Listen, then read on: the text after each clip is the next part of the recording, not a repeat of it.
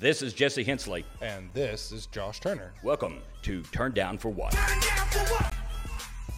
Welcome back to the second episode of our special Talking to Whisper Aero. Welcome. Thank you. My name's Ian Villa.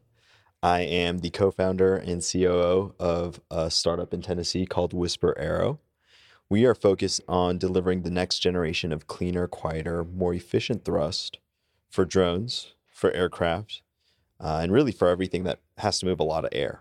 And last week we discussed aircraft with Whisper Aero. We're having a little bit more of that today, but another item that was brought up is aircraft and boats and how do they work together. So I was trying to figure out your motors you probably could make them, put them underwater, but the efficiency, like you talked about, wouldn't be there. But what could you do on the boat side of things or the watercraft and utilize your product?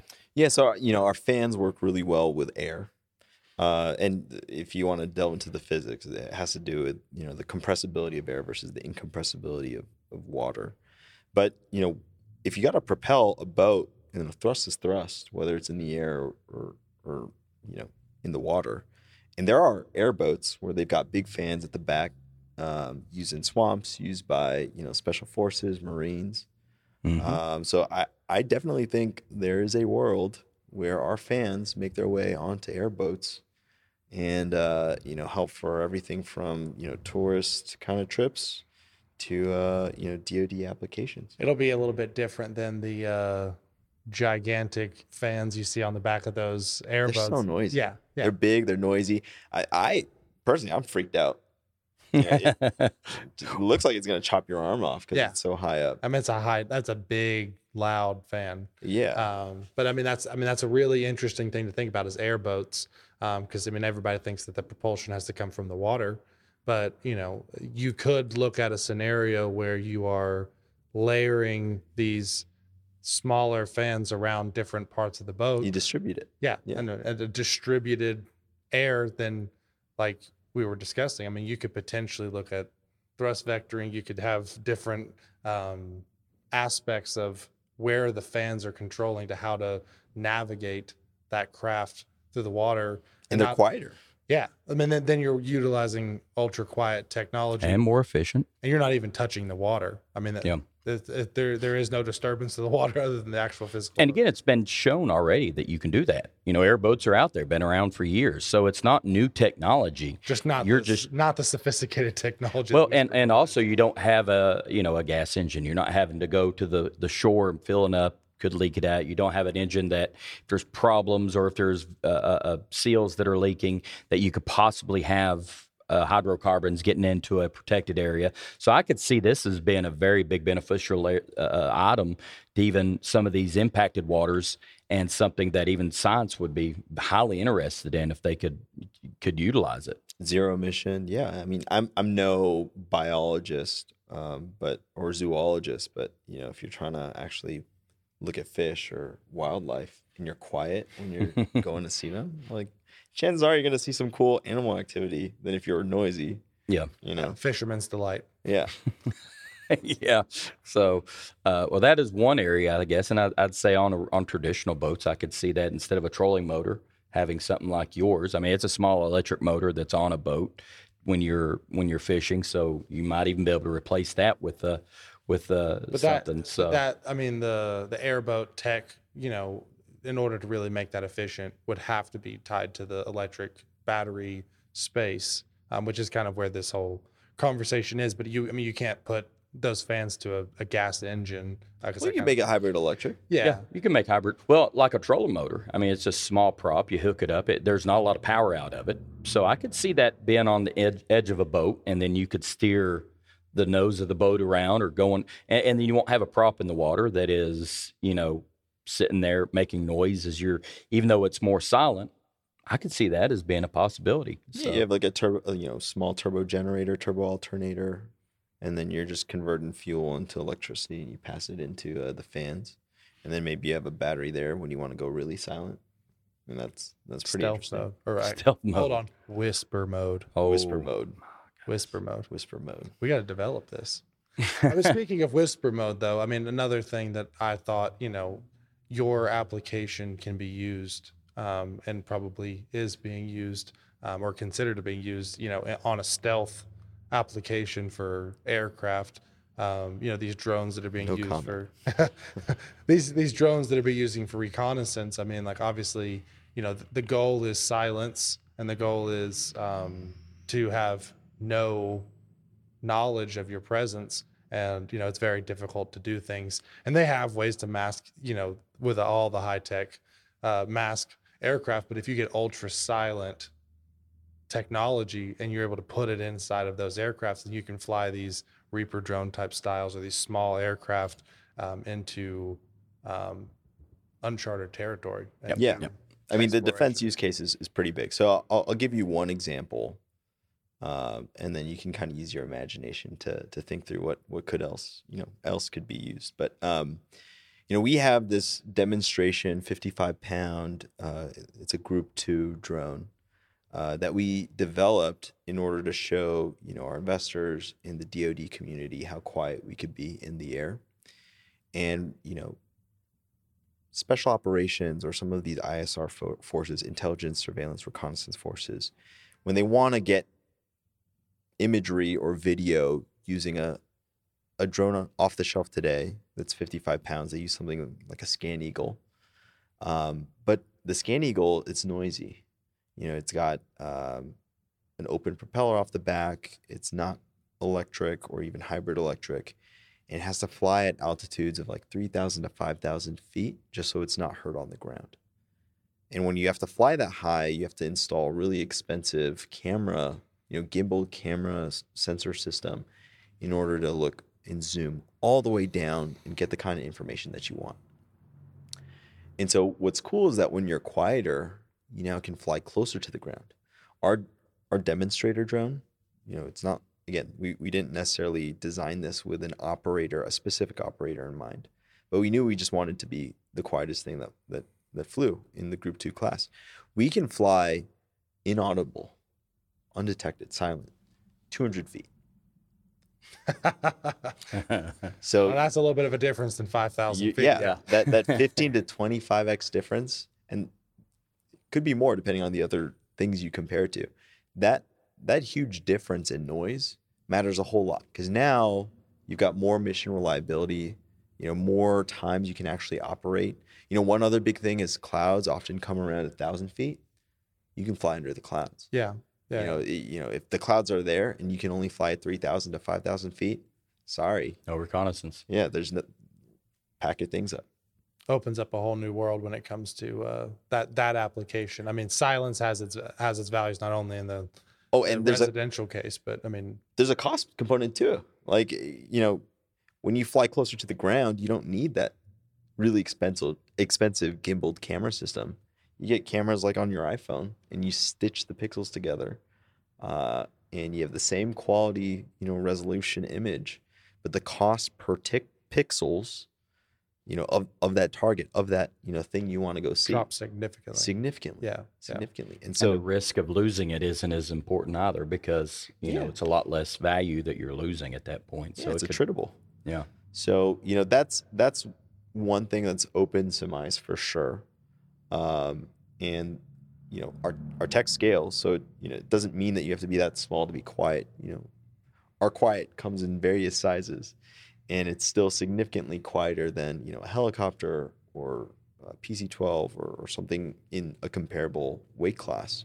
So those noise advantages, eventually turn into operational advantages, turn into cost advantages, turn into, success. Yeah, because I mean, like Greater we were success. discussing, I mean, you can have the residential application of a drone to deliver a pizza to your front door, but I mean, there can be national implications as far as the safety and security of certain operations that you can utilize with that silence, and it's not only saving the noise pollution of your neighborhood, it's saving the noise pollution of a battlefield. Yeah, which if is I have a pretty pizza interesting. getting delivered to my neighbor and I hear it I'm gonna in go my take that house, pizza. there's going to be something happening. So definitely. But Now we know that you can bring the pizza in at 200 feet and not hear it. So there you go.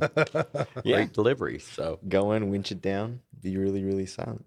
Yeah, I mean, there's definitely a responsibility that comes with all this, and we take a good hard look at it for our customers, whether they're DoD or not, and we want to make sure that we're building technology that really matters, and again, build a future that is as considerate as it is compelling.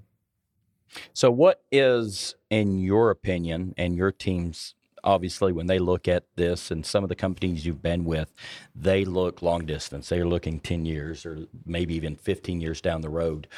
When you look at the industry as a whole for EVs, what do you think it's going to look like, say, in 5 years when it comes to today's market? That's a really good question. Thank you. I think in I think in 5 years, we'll see these electric vertical takeoff and landing aircraft really start to take off. Um, you know, these companies have been investing a lot of money in certification, and there are things like COVID that sort of push timetables out, but a lot of good work has gone into it. They have very sensible plans. They're working directly with the FAA, and so they're going to have their first vehicles out there doing sort of limited flights in a few cities. I think what you'll also see is, more and more the regional segment. I think the regional segment has been, neglected. Part of that is just because we spent a lot of time at Elevate focusing on the air taxi portion. But I think now people are wisening up, and they're seeing that there's so many players already in this urban eVTOL space that it doesn't make sense to compete there anymore. You should actually start looking at the regional space where there isn't, I think, yet a solid manufacturer developing a solution for that. And so, fingers crossed, we're working with someone on the airframer side, making that vision concept or something like it very real, because it'll be an enabler for those regional markets. And then outside of that, certainly drones are going to be bigger. These beyond visual line of sight regular flights, whether it's drone delivery or other applications. I mean, I think the FAA still has a lot of work to figure that out and integrate them into the national airspace. So I would expect, within the next 5 years, additional experiments to continue validating that. But wing, zipline, drone up, a number of these players are going to continue pushing because they have strong conviction that these are real markets. They have paying customers even today, and the technology is continuing to mature. Now, if everything went well, as you hope it would, what conceptual time frame could you possibly see Euro's aircraft come to market? If everything went well today and everything the way you're going, 2 years, 3 years? I think in a perfect world, if we had an airframe partner, because we're a propulsion company, if we had an airframe partner to team up with, and we could move forward on this jet like literally today, it's sensible that we could have like a prototype demonstrator flying in less than 5 years. Just Okay. that first prototype. Maybe it's not conforming. And the goal would be that by the end of this decade, we would have, the first ones out flying, working with a regional operator, scaling up operations. And when you look at these regional operators, a lot of them are just focused on these subsidized routes by the government. And, if done properly with the right enabling technologies, we think it's possible to make every single airport across the US that's neglected, that's underutilized, productive again, which means that you're now connecting rural, suburban, and urban communities. You're not just kind of concentrating the economic development and growth within states in these metropolitan areas. Oh, and that's such a great use for AI too. Again, having to go to that is the fact that you could then basically map out what is the best use for all these airports and get the shipments, get the transport, and could take some of the congestion from the large areas and put it on these outside without having that big of an impact, as long as the infrastructure is there. Hint, hint. So, I mean, if we're continuing to extrapolate and talk in hypotheticals, I mean, in a world where you have regional air mobility and it's prevalent, I think you're going to see a strong concentration of economic activity focused at these regional airports, right? You can look at a large international airport today as kind of like leading indicators of things that might happen at these regional airports, right? When you check in and you go, to Nashville International or Tyson McGee, you don't just go to the terminal, sit, and wait for the airplane. Like, they've got shops, they've got food stands, they got vendors, they've got a bunch of services around the airport that drive economic activity. I think the same thing is true at these regional airports. So as soon as Crossville has a hangar with electric chargers and a fleet of regional electric aircraft or hybrid electric aircraft that can service that area, you're going to see car chargers, charging companies there. You're going to see food vendors for when people fly in, or when someone's coming to pick their relative or friends up and they're waiting and they want a coffee or they want a snack. You're going to see people that are willing to sell goods. Maybe they want to sell a bag. Maybe if I'm an airplane company and I want to make sure that you're putting the right size bag in my regional airplane, that I'm selling you that size bag. There's just so much economic activity that's going to reconcentrate itself near and around these hubs of travel, and that's always been the case. And it'll be cheaper too. Yeah, I mean, you go to train stations. They did this at train stations. They still do this at train stations.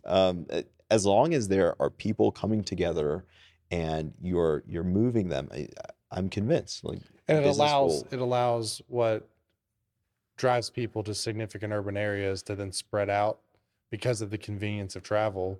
Like, you can live in Johnson City, but technically, if you have the right things in place, you could be operating out of Nashville because there is this easiness and ease and cost effectiveness to that transfer. Yeah. Where, like, we looked at going to DC, right? We went to DC for some business meetings last week, and it cost $2,000 to fly, and because there's no direct flight for 3 people, but because there's no direct flight, we were going to spend 6 hours in the airport system to get there. If I hop in my electric truck and I drive there, it costs us there and back probably $100 in electric costs. Until he gets a fee for driving in the wrong lane. But we won't get into that. We'll fix that next time too. Easy now, pass. a little real quick on that too. We did speak with our company that we're going to be working with on our solar panels, and that'll be another episode coming up. And I believe we have a solar expert too lined up here in the next few weeks that will be coming in and kind of going over that industry. So we have a few surprises there and a couple announcements maybe if we can get it done in time for that. But anyway, sorry. Yeah. So I mean, the overall experience for that, 3 businessmen want to go from Johnson City, a rural airport. There is no direct flight from here to DC. But if there was that use case of the regional mobility, then that might allow for something more efficient. Whereas I'd have to fly from here south to Atlanta, up to DC, and it's 6 hours in an airport, not including checking in, getting your bags. I can drive straight there in 6. And Well, I mean, it doesn't and make it's any the sense. industry too with you all. Because like you said, the industry's changed for big cities. In the data industry, you can work from home now, probably get more done there. So why do you have to live in a big, expensive city? Exactly. Yeah. So here's how I frame it, right? Like, your everyday life, you can kind of draw a radius on a map of what your everyday life, looks like, where your grocery store is, where your kid's school is, where your office is. That radius of your everyday life, though, it's really defined by your mobility options, right? When we all had horses and wagons, right? It was a much tighter radius. Yeah. And now that we've got our cars and better electric cars, it's a bigger radius. When you have a really prevalent regional mobility solution, you've got big radii. And now, instead of having to live in a tiny, cramped, expensive apartment downtown Nashville or downtown New York or wherever, you name your metropolitan city of choice, if you have this huge radius of your everyday life because it's enabled by these longer range, affordable, sustainable, and even faster regional air mobility solutions, people are not going to just concentrate themselves in these cities. They're gonna move out. Yeah. And that's a good thing for everyone. Yeah. Right. It spreads out the population where you can have rural America participating in the same conversations that are They're not America. lost. Yeah. Well, And and it's more efficient that way too. You don't have to have the drain on the power grid. You don't have to do things It spreads it out. that is less per kWh. I guess that is one way of saying it. In big cities, it costs more to have that same thing there once you go vertical, whereas you don't have to have that infrastructure, which does save, more environmental items when you're out into the country. So, again, it just gives people options, and that's the big part of it. You can take your craft and utilize the smaller airports with that, and it costs less than for the big airports. Then people are probably going to do that. You have safer options when it comes to the number of items that spin on that plane. It's cheaper overall. There's a lot of things you could point at, and none of it is something you can't point at and say, well, it's better. It's not as good as this one because of X. I mean, there's so many things there that outdo any negatives that I think only time and technology very soon will take care of most of the negatives that are on that as well. Kind of like our trucks.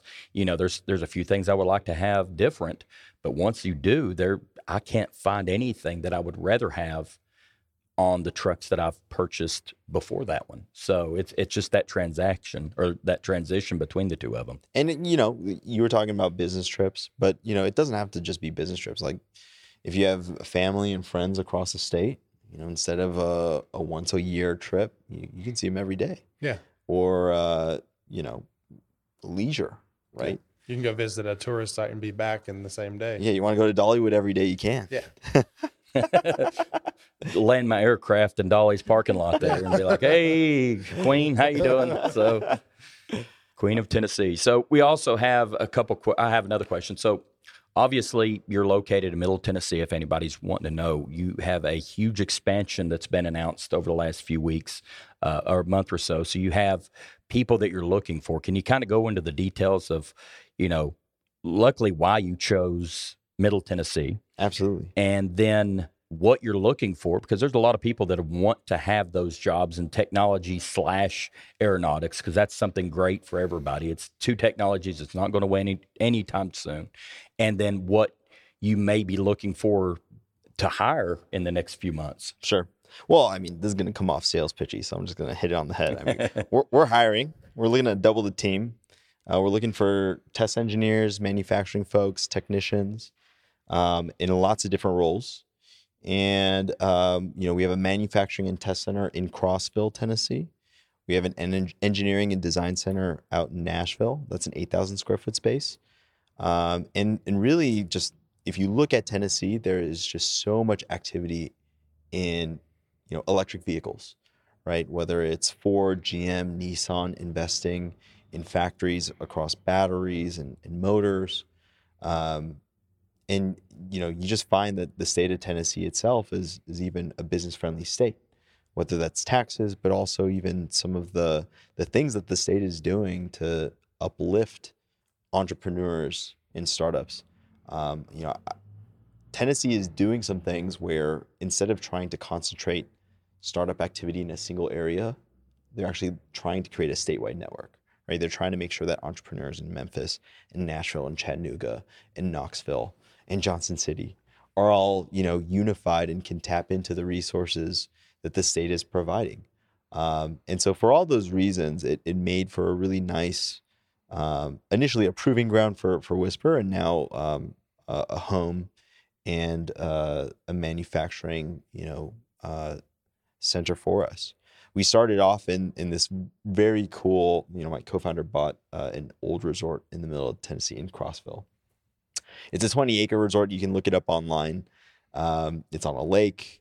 There's a mini beach with beach volleyball courts, basketball courts, tennis courts. There's a corporate headquarters for you. It's pretty awesome. Corporate headquarters are evil layer. There's a fine tooth there. I like to say secret lab. There we Secret go. lab. That's good of both worlds. It can be either or. Yeah. We built up the secret lab, and it was really cool because our employees could move in. And literally, we were living, working, and playing in this future we wanted to develop. I mean, the local airport, Crossville Memorial Airport, is 5 minutes away. Oh, wow. So Right every there. day we're working on these quiet fans, and then you hear a Pilatus or a Cessna Skyhawk, or even sometimes the Blackhawks when they fly in. They're so noisy, and it's this constant reminder, like, okay, yeah, this What we're is doing makes a difference. Yeah. it, absolutely. And if I don't do it faster, like I'm gonna keep hearing this thing in the the other part of the building. Um, and so we were working there for like 2.5 years. Really awesome space. We would literally build in the mornings, and then at night we would test. And we'd convert the tennis court into a testing ground. And then, before it was done, you pack everything up and, start all over again. So that was really fun. We've grown so much, though, that that's now too small. And so now there's a 40,000 square foot space we're moving into in Crossville. It's part of a larger 123,000 square foot building that Tennessee Tech is standing up. And the cool thing there is it's kind of a collaboration with them. They really want to build up this EV incubator there in Crossville. And in addition to that incubator space, there's going to be a wind tunnel, pretty large wind tunnel, 160-ish by 64 feet, something like that, with an 8-foot by 9-foot test section, blowing low turbulence air at 130 miles per hour, as well as a supercomputer that's on site. And essentially these resources, plus Tennessee Tech, plus Whisper, hopefully creates this melting pot for future entrepreneurs in Middle Tennessee that want to innovate, technologies in this EV space. So that's Crossville. That's where we're having our manufacturing and tests sort of centralized. So many cool resources there. And then Nashville's, again, an area where we're continuing to capture more talent. Keeps us close to, the state, and also some of the entrepreneurial centers there too. In Tennessee, as we were discussing earlier, Tennessee is the center pretty much of the nation, and so much comes through this region that it's a good launching pad for the whole eastern region. We kind of just take up a long bit of the United States, and so you can easily 60% of that traffic, of cargo traffic passing through the 40. And so when you have so much of that passing through, people are going to stop and notice. And especially when you have big companies starting to coalesce here, and then even the smaller companies too rising up. And you still have the amenities of being in, a very green area too. Yeah. The mountains and the TVA lake system. Yeah. So a lot of clean energy in Tennessee as well. So there's a lot of benefits on all sides. I kind of hate that people are now finding it out because, it's been our little gym for up to now. Can't keep But at the same time, if you build it in a way that helps the future, then Tennessee's future is going to be very bright. And I think companies like yours and these others that you mentioned is a prime example of our leadership in Tennessee. We were at an event where Governor Lee was at, and he was, talking here just a few days ago about his initiatives to help the rural communities in the roadways and the education programs. So there is a real big push to help the rural areas of Tennessee. And I think, companies like yours is a great example of where that can go. So. Yeah, I think there's just going to be so many opportunities, and it shows. It shows as we continue to push and we build out more of these like propulsion systems. That will naturally lend itself to needing to integrate them on aircraft and fly them. And so, luckily, even the hangar at the airport, there's a lot of development going on at Crossville Airport where we're going to stand up a future flight test center there. And hopefully that can serve as a model for other places across the state where we can electrify those airports, build new hangars, and then really be that proving ground for regional air mobility in the United States. I think there's other states that want this, but with the right, it always starts with people. The right people with the right perspectives. And the right business environment too, because if you're taxing everything to where you're getting every single penny of it, it's kind of hard to innovate and spend that money on future technologies that may or may not make any money. Because a lot of this is future. We're planning now what the future is going to look like in 20 years, and it's a matter of strategy. Because, like you're saying, we're probably not going to see significant release of these products for 10 years with certifications and getting crawl, things walk, online. run. Yeah. And right now we are in the crawl stage. And we'll get to the walking stage in 10 years, but ideally what we're doing today and what your company's doing today, 20 years from now, will lead to what horse and buggy did to cars will be what, we're going from cars, what's going to happen with this new ideology of transportation. And, obviously that's something that we've spent some time talking about, this future world of what could be, but that's what we're doing today is leading to that in 20 years. Absolutely. Yeah. And my kids will grow up, and in 20 years, they could be visiting me in the nursing home. Let's push for sooner. Let's push for sooner. Yeah, It could be 10. We had this phrase at Elevate. It was always, the future is closer than you think. Well, when you have kids, that's actually the best thing, because you don't know how quick it gets there until you have kids. But yeah, so tomorrow, when you look up and realize, oh, that's an EV aircraft, oh, that has my engines in it or my motors in it, that could easily be something that happens very, very quick. So yeah, and I mean, I think they're flying today. Yeah, there are regional fixed wings that are electric or hybrid electric flying today.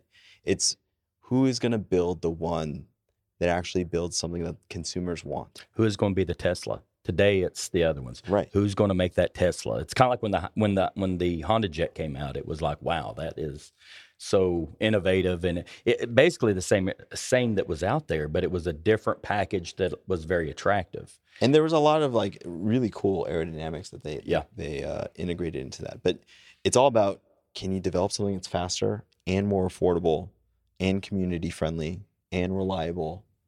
If you can win on all those dimensions, then that to me is a real regional air mobility. Now, what do you and then think? Charge it with us. So, But what is your thoughts on what's the brand that we talked about a couple weeks ago with the flying car that got certified? Oh wow, I have no clue, but wow, yeah. Oh, man, Yeah, a lot of vaporware out there. yeah. Yeah, A lot of vaporware out there. The idea of like a flying drivable car. I think they've been talking about that for years. I know. Yeah. Well, they're just fundamentally different things. Don't even stop trying to merge the two. yeah. I can crash a car just as easy as I can an aircraft. I want to do them both at the same time. So, Yeah. Well, thank you very much. This has been absolutely fantastic to have you in talking about this. Hopefully we can have you back sometime. We'll definitely come by on one of our trips to Nashville and see the facility. In Crossville. In Crossville, Tennessee. If there's a Buc-ee's nearby, so you're good if you need to stop by Buc-ee's. We can't yet, so but hopefully that'll be coming soon. But anyway, thank you very much for joining us again. This has been our second episode of our special reports on Whisper Aero. Thank you for listening.